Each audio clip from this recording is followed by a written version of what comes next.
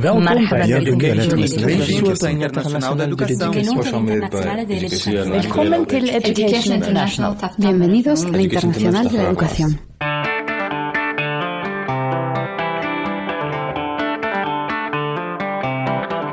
Hello from Education International in Brussels.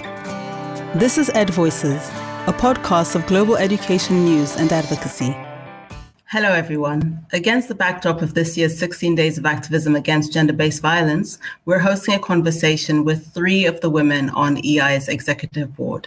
The EI president, Susan Hopgood from AEU in Australia, Diane Wolochuk, the chair of the EI Status of Women's Committee from CTF Canada, and Nadine Malloy, executive board member from JTA Jamaica. Welcome to all of you. Thank you. Thank you. Thanks, Madeline.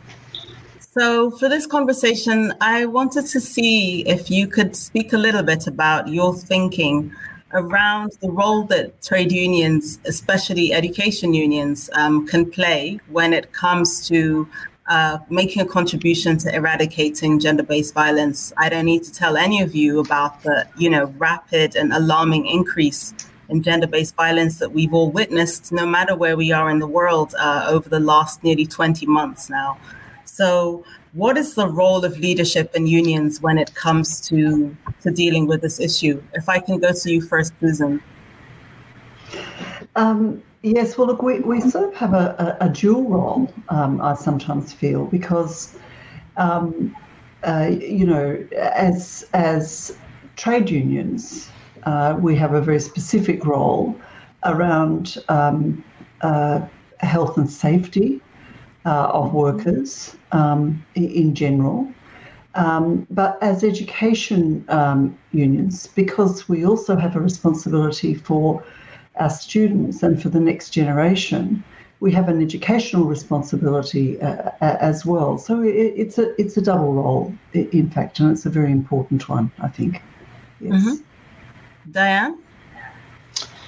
Well, I think there's one of the major things that we can do as trade unions is to highlight gender-based violence really as a workplace issue, and not just a workplace issue. That's in line with what Susan was saying about our occupational health and safety and all of those kinds of things, responsibilities, but also the incredible harm and the effect that domestic violence has on workers when they're trying to carry out their responsibilities at work and they experience such incredible violence and vulnerability at home.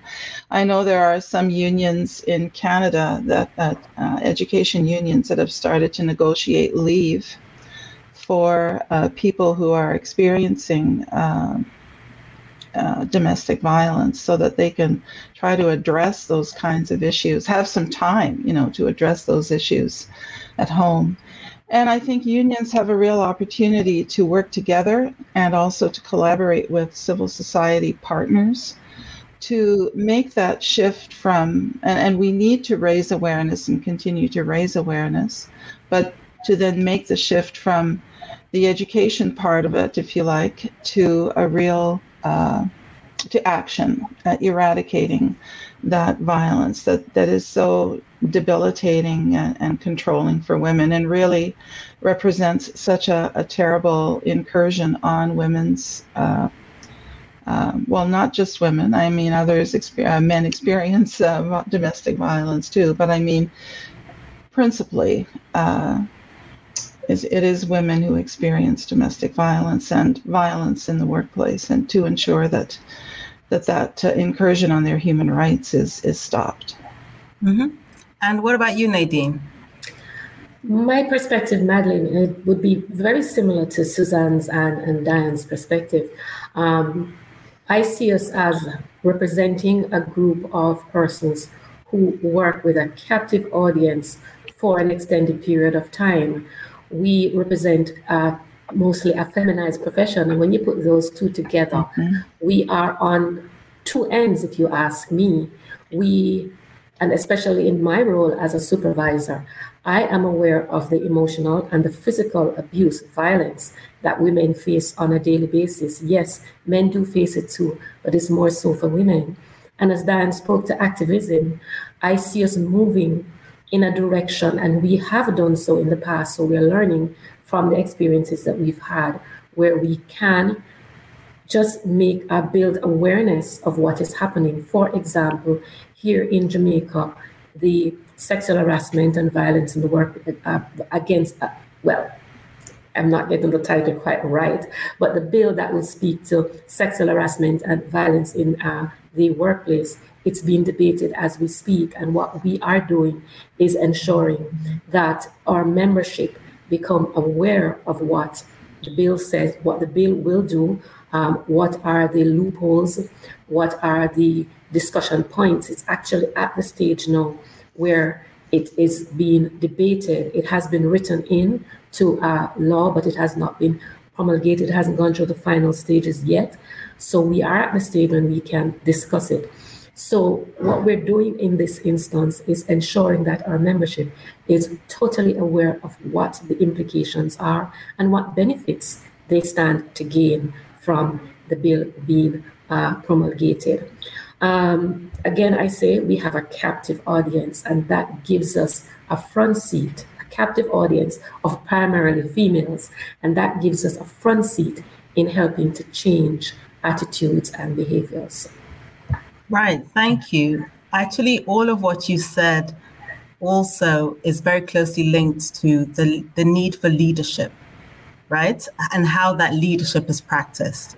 So people talk a lot about, transformative leadership. In your view and in your experience, because all of you are leaders at the highest level, actually, within the education trade union movement, what kind of leadership do you feel could be transformative to get us to where we need to get to? I'll start with you this time, Nadine. Transformational leadership, proactive leadership, leadership that is informed. And I am very big on talking about creating relationships and connections. For example, who heads the sexual unit in our country? Are we connecting with that person? Who is a senator who is taking the lead in debating the bill? Are we bringing her to the table? That's the kind of connections I believe that we need to have. Be proactive, be informed, and network like crazy. I'm sorry if I'm saying it in a very informal way. Network, bring people to the table who can help you share that message and convince persons that they need to speak up, speak out, and take action. Great. And you, Diane?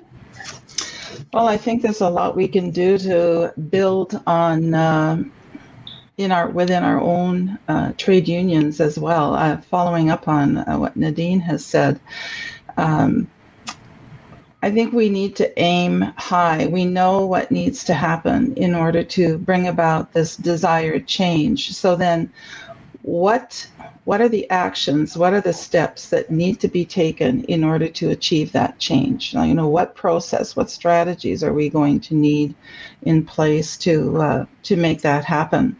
I think we need to do a lot of work to empower others, particularly women, to mentor and encourage leadership in women more broadly,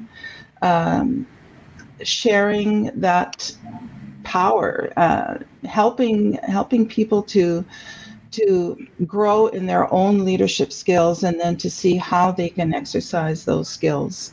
And I think very, very important is that we need to do some, I guess I would call it succession planning. I mean, it's one thing within a union or within a country to make some steps towards equality for women and getting rid of gender-based violence. But if you don't have ongoing structures in place, then it's very easy to lose that. And even with the structures, I mean, that's one thing the pandemic has shown us, is just how fragile some of those gains can be. So I think we need to be very analytical and very determined about how we can build within our unions and then more broadly to ensure that the progress that we make continues, and that we can continue to build on that. Mm-hmm. And Susan? Well, I think that last point you made, Diane, is such an important one. It's sort of like sustainability of leadership, isn't it, really? When I think about leadership and the importance of transformational leadership in this particular context, it seems to me that what is critical is that, good leaders can ensure that everybody is brought to the table, that actually leaders are not just speaking for themselves or, in a sense, their organisational structures, but they're actually speaking for those who they represent. And the way that, good leaders, transformational leaders can do that is, the way they do that is by ensuring that people have a say. They have an opportunity to talk about their own experiences, that they understand that, the union, for example, the education union, is not only wanting to hear from them, but wanting to talk about what needs they have to change their lives and to make their working lives better, and also their family lives better. So I think, for me, that it is that, and you both, Diane and Nadine, said this, it's about bringing people together, it's about networking, it is all of those things, but most importantly to me, it's about bringing people to the table to be able to talk together about what it is change we want to bring about. Because if we do that, then it is likely to be, as you say, Diane, it is likely to be change which occurs and changes the way life is. I mean, we've had, look, it's been very difficult in Australia over the last period of time, not because suddenly we've had a lot of domestic violence or suddenly we've had a lot of violence in the workplace. It's always been there, but it has come into the forefront of the conversation of the country, much more so in recent times, and brought about by, in some ways, some of those discussions have been brought about by some young women who were able to talk about their own experiences. So when I think about what has happened, in Australia, those young women talked about their experiences, but other women leaders came in to work with them and to move the conversation on. I think that's a really good example, I think, of transformational leadership. Great, thank you. So to wrap up, maybe I can ask each of you. Susan, you've just mentioned young women, and I'm thinking about that. From your own experience, what example, if a young woman came to you, or you saw a young woman in your union or in the unions around you coming through the ranks who looks like, they may well go all the way to the top, what advice would you give to them? What could they do, or what have you done? What piece of action? What's your own individual contribution, right? We're all talking about change. There needs to be action. That means each of us is responsible for something. So what piece of advice would you hand over? Or I will ask Diane first. Thank you. Let me think about that for a minute. Yeah. Well, that's a very big question, honestly. And if I were to say, what would I say? I would say you have to be practical and you have to be inspirational. So what about being practical? Well, what are the actual challenges? Susan was just saying, what is it in the real lives of people that they want to see changed in this context? So, okay, what's that going to mean? How are we going to go about that?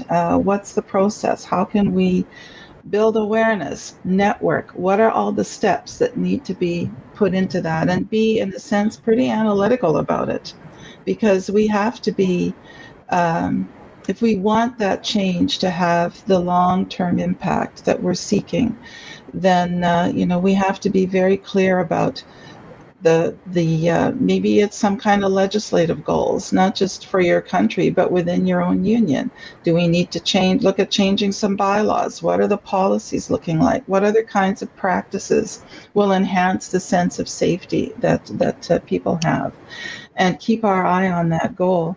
And then on the inspirational side, I think we have to keep these issues always before the constituency that we want to bring on board, and what are the ways that we can do that. And I keep going back to this in my own thinking and my own life, but it's a quotation from Martin Luther King Jr. about how, take the first step. If you're thinking about climbing a staircase, you don't know when you start exactly where that staircase is going to go. It may have some twists and turns, and you will probably have to take some steps back, maybe not from your own volition, but because there's going to be pushback, there's going to be struggle. But to keep going, because at some point, with determination and just a real zeal for change and a zeal for the rights of people, for them to be able to live their lives fully, then I really believe we will get there. Thank you. Nadine? I usually say to them, the first thing is, get a tough skin. Because like Diane just said, there's going to be pushback. Not because you're a woman and you speak well and you're informed, it's going to be a showing. No, it's not. You're going to find opposition in places you never expected it. So having said that, I usually say to them as well, get yourselves educated, informed in the broadest possible way. Know about the issues that are taking place across the country. And when I do have the opportunity to speak to persons in other territories in the Caribbean, I say, know what's happening across the Caribbean as well. Get yourself informed about what's happening globally. Subscribe to different magazines, different, organizations that will give you information about what is happening in the world of trade unionism, in the world of education. And even more recently, I've been telling people to look more closely at the future of work. What is it going to be looking like? So I usually say that to them. Where I have the opportunity to do so, I usually push people in a particular direction. I get them to volunteer in a committee here. I, submit a name here or there. It doesn't always work, Madeline. But I do that. The current president-elect of the JTA, I met her when I ran for president, and one interaction with her, and I decided she can make a president. And I actually did get some pushback when I started taking her as a classroom teacher, contact teacher, shop steward, whatever you call it, union representative. I sent her to national meetings, and people were like, whoa, she's just come. Well, she's paying her dues. And 10 years later, she is about to take the presidency. So I find that when we support people, when we are on the inspirational, emotive side of things, we build relationships with them. When people are, feeling down, not thinking that they can make it, just be there for them. That for me works all the time. Thank you. And over to you, Susan. So now I've had plenty of time, and and that helps. And I think I'd come to it from a slightly different perspective. Look, I think leadership comes in all sorts of forms and all sorts of levels. So I think, my advice to young women in particular is always that you have to understand yourself, and you have to understand your own realities, and you have to understand what you believe in yourself. You have to know what you believe, so that you can find your place. That's the first thing. Secondly, because this was my experience, having women in particular around you supporting you is really critical. Mm-hmm. So having a network, not networking, because it almost sounds like you're just out there, trying to achieve something, but having a network having support from others, working with others, actually supporting others actually as well to achieve leadership would be the second thing I'd say, because I think that's really important for those who actually do see themselves as wanting to take, sort of the higher leadership positions, if you like. And then, I suppose my third point would be you do really need determination, because there will be a lot of times when there will be people who want to push you out, who don't want you to be successful, whether it's simply because they don't agree with you, or whether it's because they've got their own candidate, whatever it is. But you really do need to be determined about what it is you want to achieve. It's not leadership for leadership's sake, actually. It's not actually achieving the, in my case, the Federal Secretary's position of my union just because I wanted to be Federal Secretary of the Union. In fact, I never even gave that a thought, to be quite honest, that's where I would end up. I ended up here because, in fact, I was encouraged and I was included, and and people around me did, I think, recognise that I had something to offer. So that's the important role that we have to play for others, I believe. But you do need determination, because without that, somewhere along the line, it's easy enough to be defeated. But but I do go to the point that leadership, is not just getting to sort of the top of the organisation. That all forms of leadership we should encourage amongst those around us, particularly young women and women, because with more women taking leadership roles, the greater chance that we have of changing the world we live in. I will go back to that one of those young women who I mentioned earlier on. One of those young women was a woman who, when she was 15, she was groomed by a teacher. And it's a terrible story, actually. But when she was 2 or 3 years later, she spoke out, and he was charged. But she was not allowed to speak out more generally in the community and name herself and say, because of the laws which were supposedly protecting her, but in actual fact protected him. And so she continued to fight against those laws. So she had that determination. She had her own terrible experience. She was so determined that she was going to change it for others. And she ended up being our, this year, the Australian of the Year. And she's been able to use that whole year to speak to those who themselves were victims of that form of gender-based violence. But as a leader, she to me, she's a true example of a transformational leader, because she not only was able to understand her own experience and put it into the hands of, or the ideas, the minds of others.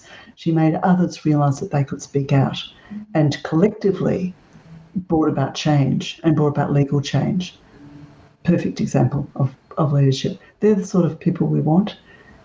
We need to nourish them. We need to, in fact, provide those opportunities, and we need to absolutely support them and do everything we can. Thank you. Thank all of you very much. I appreciate you taking the time at the crack of dawn, late at night, beginning of your day. Thank you.